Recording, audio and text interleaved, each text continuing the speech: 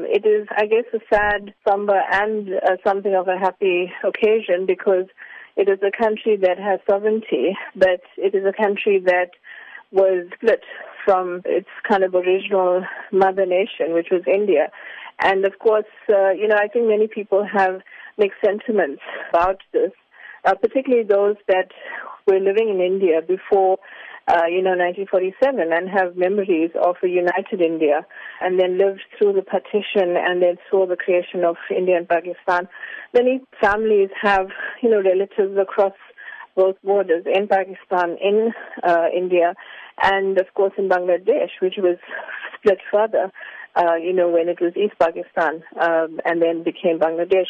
So a very complex history, but I think that Pakistanis in general would celebrate the moment because they have sovereignty and they're an independent sovereign nation. So I think that is what is symbolic about this moment. Let's talk about the India-Pakistan link a little bit more because tensions continue to brew between the two nations. We have to look at it from two contexts. One is that the people of both countries, India and Pakistan, actually want to live in peace. They get along very well on so many levels, in terms of civil society, engagement. Both countries have very sort of avid cricket fans, so that's something that really connects the people of both countries. They both love, films, movies, music, those kinds of things. So at the very basic people contact, the citizens of both countries really want to get along with each other and actually do in most instances.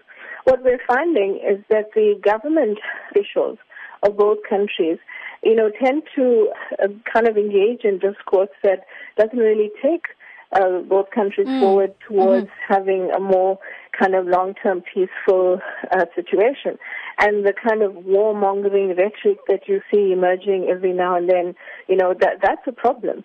So it's really the government that have to sort themselves out. The other issue that is a problem is Kashmir. Just in the lead up to the celebrations, the India and Pakistan celebrations, two musicians came together to merge the anthems and create a peace anthem, so to speak. How important would the entertainment industry be in terms of influencing attitudes on the grounds, solidifying the sentiment that you've been speaking about a little earlier and creating that a more of an amicable relationship, especially in the face of some of the rhetoric that comes from politicians? Well, the arts industry, the movie industry, even the sports fraternity, they all play a very important role to create that sense of, connection across boundaries.